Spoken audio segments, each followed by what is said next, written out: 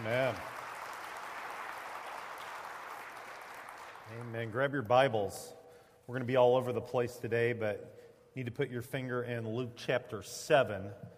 We're going to look at a pretty good chunk of Scripture there. But before we get to part 4 of Not a Fan, a couple of announcements. This Wednesday is the Rotary Fundraiser Chicken Dinner, and we are selling tickets. I know some Rotarians here are selling tickets, and it is an awesome cause. All the money raised goes to support local food pantries, including First Christian Church's food pantry, and I am thankful to all of you that are supporting it, not to mention the fact it is a really good supper. Guys, that's another great way to really bless your families. Do the cooking this Wednesday. Let your wife go to Ladies' Night Out on Thursday. You have a bulletin insert about a very special meeting on April 28th and May 5. You don't need to go to both of them, but if you work with children in our children's ministry, we would really appreciate if you could attend one of the two meetings. At 10:30, you'll see the info in your bulletin. And then a week from this coming Saturday, 2 weeks from yesterday, is just a huge day for our summer mission trips. It's the 5K to Raise 5K race. And I hope that you're participating. If you're not participating, we would love for you to financially support some of our students that are going on the trip. It is just a very important fundraiser for a very important cause. And that is 2 weeks from yesterday, a week from this coming Saturday, May 4. Well, we really launched this sermon series on Easter Sunday morning when we looked at Nicodemus in John chapter 3 and the transformation in Nicodemus' life from fan of Jesus to follower. 2 weeks ago on the 7th, the message is entitled DTR, Determine the Relationship, Define the Relationship. And I challenged you with 3 questions. Why are you here? And are you all in? And do you own it? Is your faith yours? Or are you still living on your parents' faith or your siblings' faith? Or in some cases, maybe your child's faith, or your neighbor's faith, or your friend's faith, or your preacher's faith, or your youth minister's faith. Do you own it? Last week, Open Invitation was the title of the message. And the concept was that anyone is welcome. There's no qualifications. But because of that, no qualifications means no excuses. Whatever you think is holding you back from really being a follower of Christ, the excuse doesn't hold water. It doesn't merit consideration. We looked at, I think, 33 different people in the Bible that God used to change His world, and every one of them had something that was less than ideal. Every one of them had a ghost in the closet. Every one of them had something that could have kept them from saying, I'm not worthy. I can't serve the Lord. We ended last week by saying it is anyone. It's an open invitation. It's open enrollment, but it's everything. We can't be people that have 1 foot in the kingdom and 1 foot in the world. It's anyone, but it's everything. And really the launching pad verse for this entire sermon series is Luke 9:23, when Jesus said, if anyone would come after me, he must deny himself, and he must take up his cross daily and follow me. We quoted John 3:16 on Easter. God so loved the world, he gave his one and only Son, that whoever believes in him will not perish, but have eternal life. And that's an awesome verse, and that's probably the first verse that you learned as a Christ follower, would be my guess, especially if you grew up in the church. We love John 3:16. It's a foundational verse of the faith, and it talks about believing, what it means to believe, to be a person of faith. But Luke 9:23 talks about what's it mean to be a follower. How do I follow after Jesus?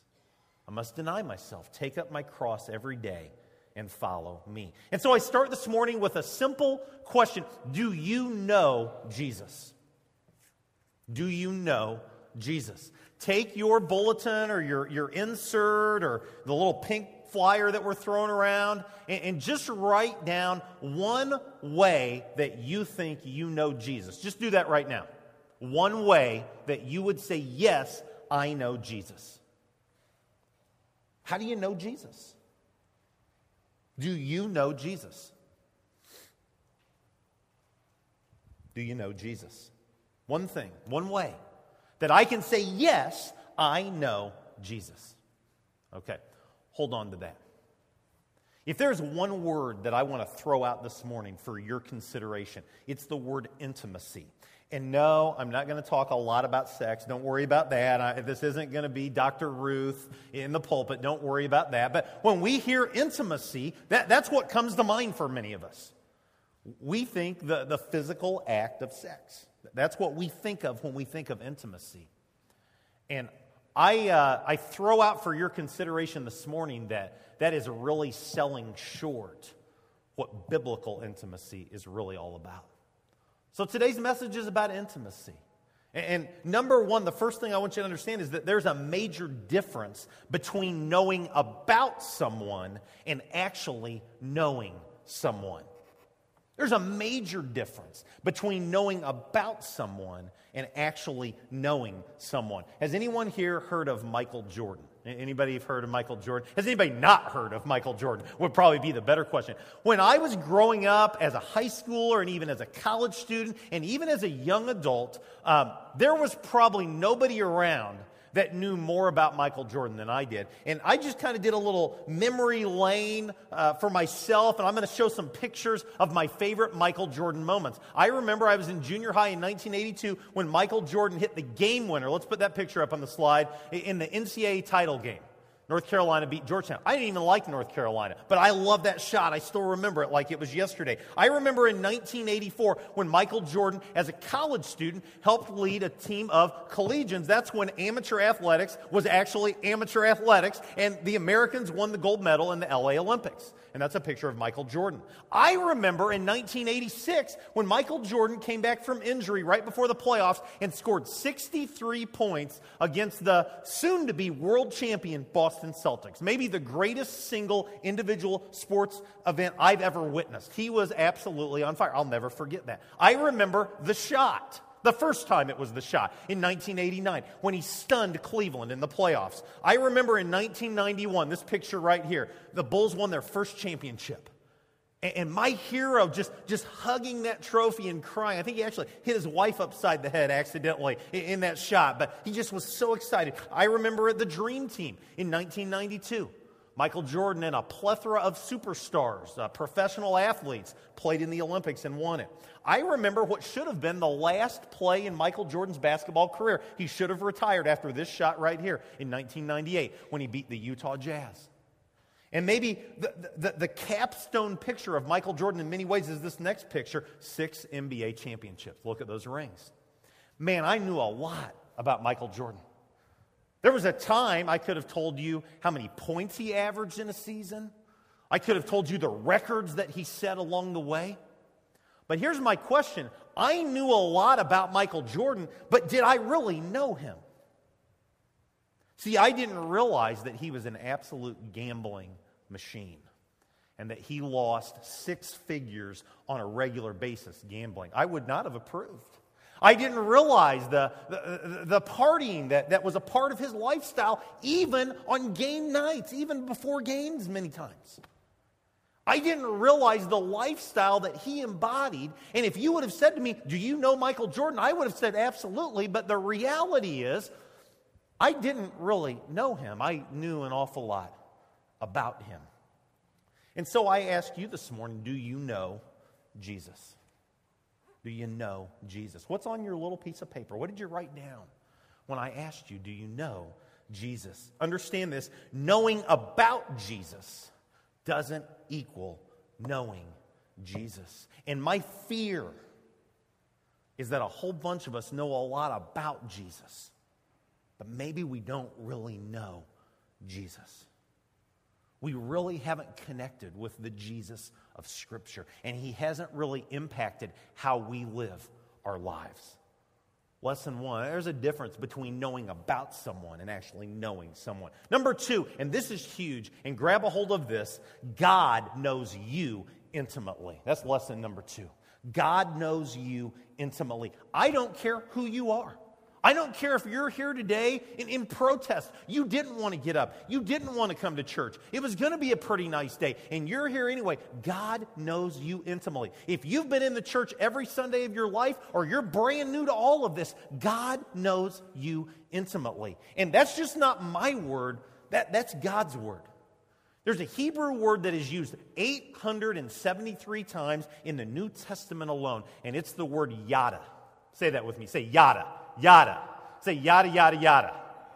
You've seen the Seinfeld episode, probably. We won't go down that road this morning. But yada means a variety of things, but more than over 600 times in the Old Testament, this Hebrew word is translated into English to know. And God knows you intimately. God yadas you. One of the first times that we see the word yada is in Genesis chapter 4, verse 1. And this is just the little bit that I'm going to talk about sex this morning. But in Genesis chapter 4, verse 1, it says, "Now Adam knew Eve, his wife, and she conceived and bore Cain." And in here, there is that translation, and the word yada is used, of a husband knowing a wife intimately, sexually, and they have a child. And that is a part of intimacy. It definitely is. But this word yada is so much deeper than the simple act. It's so much more than a simple moment in time. Maybe the best scripture in the Old Testament where we see yada used over and over and over again in relationship to God the Father and the people that follow after him is in Psalm 139. And here's what Psalm 139 says. It says, "You have searched me, O Lord, and you know me. You know when I sit and when I rise. You perceive my thoughts from afar. You discern my going out and my lying down. You are familiar with all my ways. Before a word is on my tongue, you, Lord, know it completely. You hem me in behind and before. You lay your hand upon me. Such knowledge is too wonderful for me, too lofty for me to attain." God knows you intimately. In Jeremiah chapter 1, Jeremiah is one of the unsung heroes of the faith because he was a depressed preacher during a depressed time.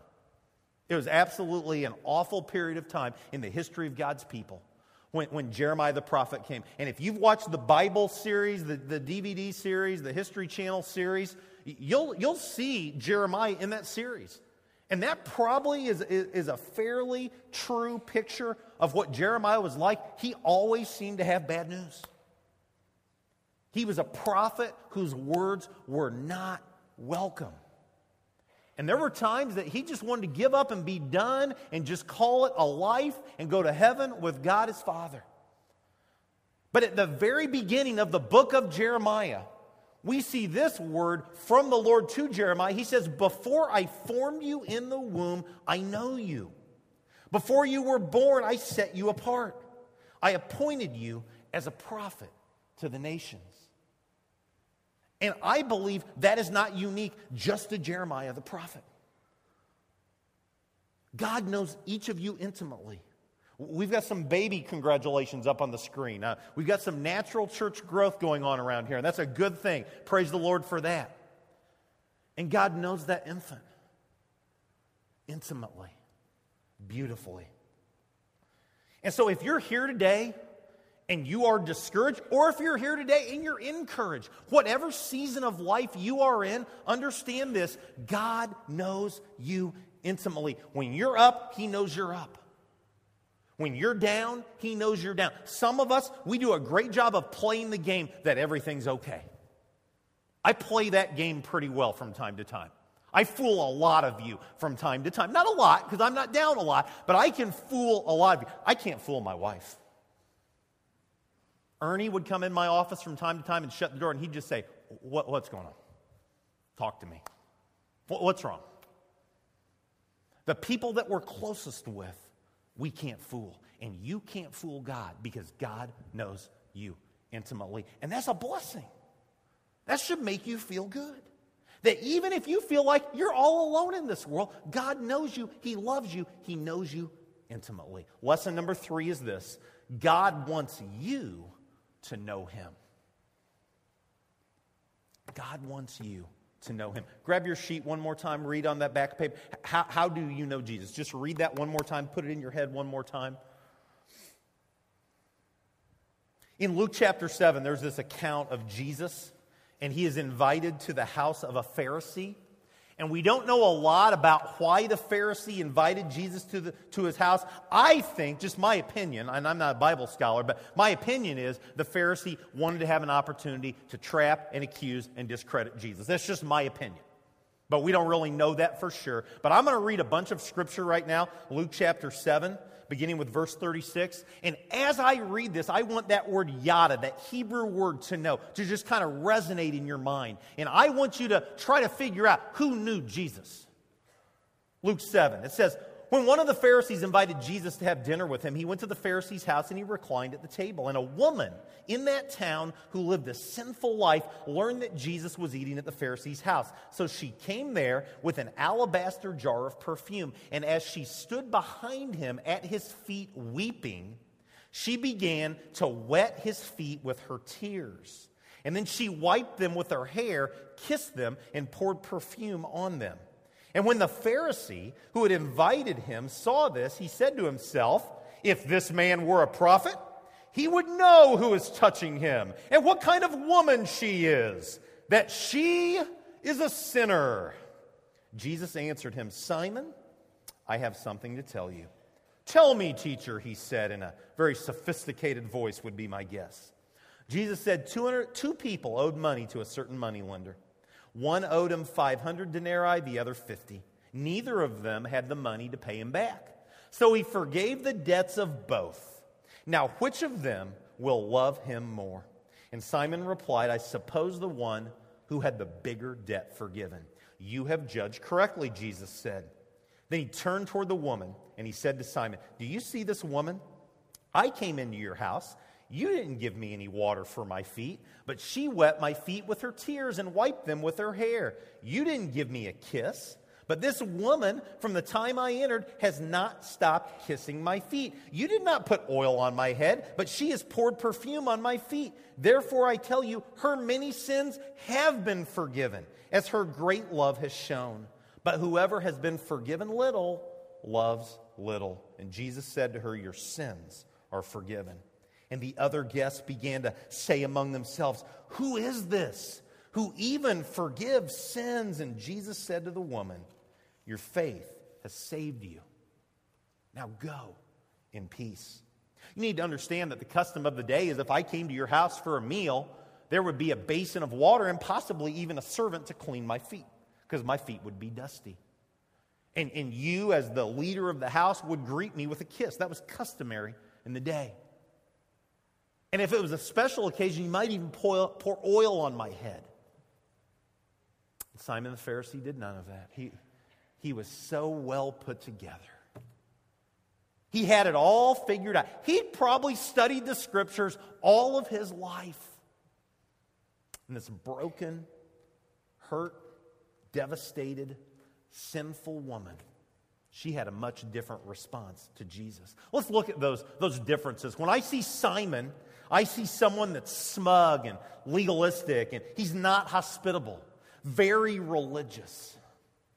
But when I see this sinful woman, I see a broken woman, a humble woman. She's vulnerable. She doesn't know what's going to happen. She might get thrown out of there. She doesn't care. But she's forgiven. She's loving, and she's loved in return. Which person in Luke chapter 7 really knew Jesus? And if you want a real zinger, it's not going to be up on the screen because I wasn't going to include it, but hey, I'm the preacher. I might as well, right? Who are you more like? Simon the Pharisee? Or someone that's so broken by sin, all you can do is cry. Thank Jesus for the grace that he offers you today. Psalm 46:10 should be a life verse for me in many ways. Because I talk too much, I'm too active, I'm too busy, I worry about too many things. We had an awesome intentional church conference yesterday. I've been fretting and worried and just all kinds of responsibilities, and I need Psalm 46:10 in my life, just to be still and yada that I am God. Be still and know that I am God. Lesson number 4. Fans choose knowledge, but followers embrace intimacy. I am kind of a knowledge nut. My wife says I've got the memory of an elephant in many ways. I just remember things, and I like to remember things. And I used to memorize the back of baseball cards when I'm growing up, and now I memorize the Assyrian kings list and just all kinds of crazy things. I love knowledge. Many of you love knowledge. And knowledge is a good thing. But knowledge isn't what our goal is as followers of Jesus Christ. See, when we choose to be people that are driven by knowledge, that choice can prove to be challenging. It can be very intriguing. It can be very informative. You can kind of be a walking encyclopedia if you are driven by knowledge. But when you choose intimacy, my friends, embracing intimacy changes everything. When Psalm 46:10, be still and know that I am God, defines what your life is all about, that changes everything. See, I'm not asking this morning, can you quote John 3:16? Many of you can, and that's awesome. But I don't want you to be able to quote John 3:16. I want your life to reflect a passion to proclaim it. You are so passionate that God so loved the world that He gave His only Son who was perfect, that anyone that believes in Him can have eternal life. That's what your life looks like. You can't stop talking about the grace of God. You can't stop sharing the good news of Jesus Christ. Because you haven't just memorized John 3:16. It's a life verse for you. I'm not asking this morning, do you know which Old Testament hero of the faith was a man after God's own heart? I'm not asking for that bit of trivia. And many of you know that it was who? It was David. David was a man after God's own heart. But I'm asking this morning, is that phrase descriptive of your life? Are you a man after God's own heart? Are you a woman after God's own heart? Are you a grade schooler after God's own heart? I'm not asking if you know that Jesus spoke of money and material possessions in 16 of His 38 parables, the topic he preached about more than anything else in His parables. I'm not asking you if you know that factoid. I'm asking, what is your relationship with money and stuff as a Christ follower? Do you suffer from the love of money? Or do you realize it's all God's, and He's been pretty good to you, and you're going to be a blessing to others? Knowledge, it has its benefits. When you embrace intimacy, that changes everything.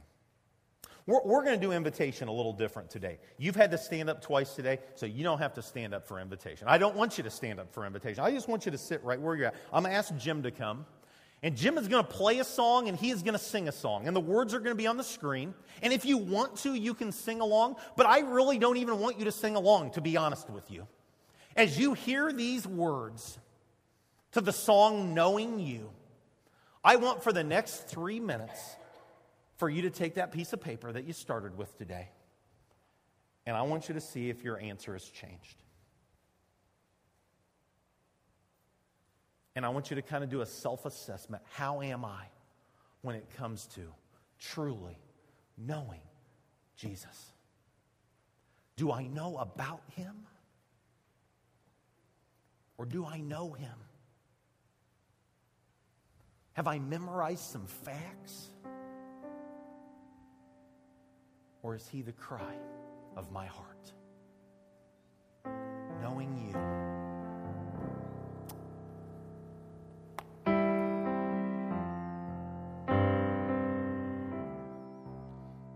All I once held dear, built my life upon. All this world reveres and was to know. All I once thought gain, I have counted loss, spent and worthless now, compared to this. Knowing You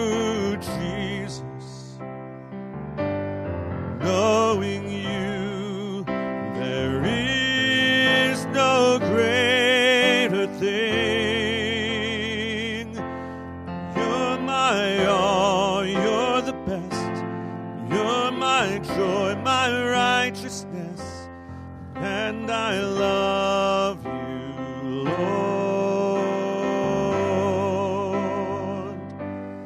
Now my heart's desire is to know you more, to be found by you and known as yours,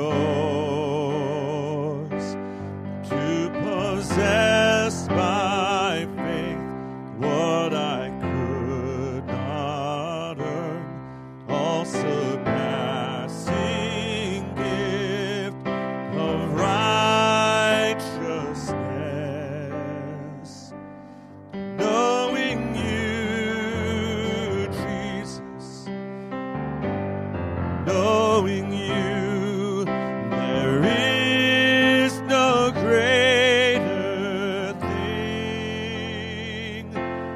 You're my all, you're the best, you're my joy, my righteousness, and I love you, Lord.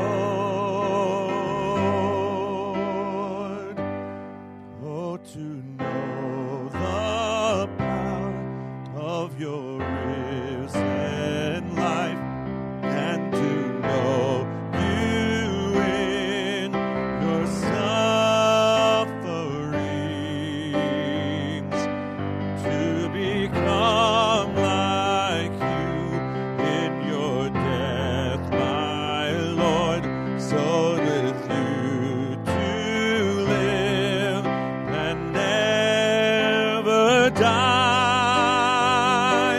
knowing you, Jesus, knowing you, there is no greater thing. You're my all, you're the best, you're my joy, my righteousness, you're my all, you're the best, you're my joy, my righteousness, you're my joy, you're the best, you're my joy, my righteousness, and I love you, Lord, and I love you,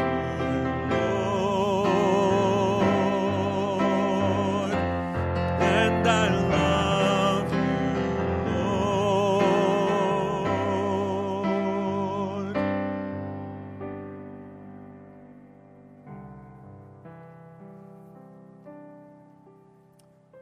Do you know Jesus? If you don't know Jesus, you'll never know hope and grace and truth. And if you want to know more about knowing Jesus, I'd love to have the opportunity to visit with you after our service today. We're going to conclude our service with one of my favorite events that takes place ever, but especially on a Sunday morning, and that is seeing someone make the decision to be a follower of Jesus Christ and be baptized. And so listen to the word of the Lord from Romans chapter 6. The Apostle Paul says, "What shall we say then? Shall we go on sinning so that grace may increase? By no means. We are those who have died to sin. How can we live in it any longer? Or don't you know that all of us who were baptized into Christ Jesus were baptized into his death? We were therefore buried with him through baptism into death, in order that just as Christ was raised from the dead through the glory of the Father, we too may live a new life. For if we have been united with him in a death like this, we will certainly also be united with him in a resurrection like his." Let's witness the baptism of Micah Courts.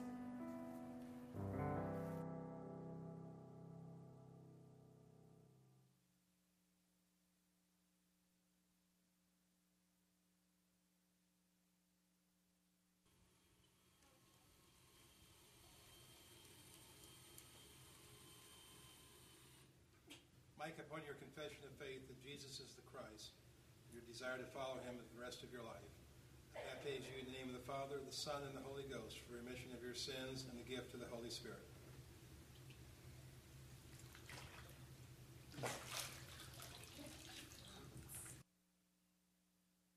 Amen.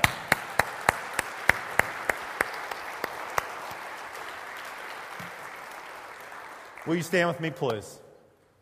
Let's close our service with a word of prayer. God, we thank you so much for this day. And we thank you for your word. And, just being honest, Father, there's a lot of times in my life I look a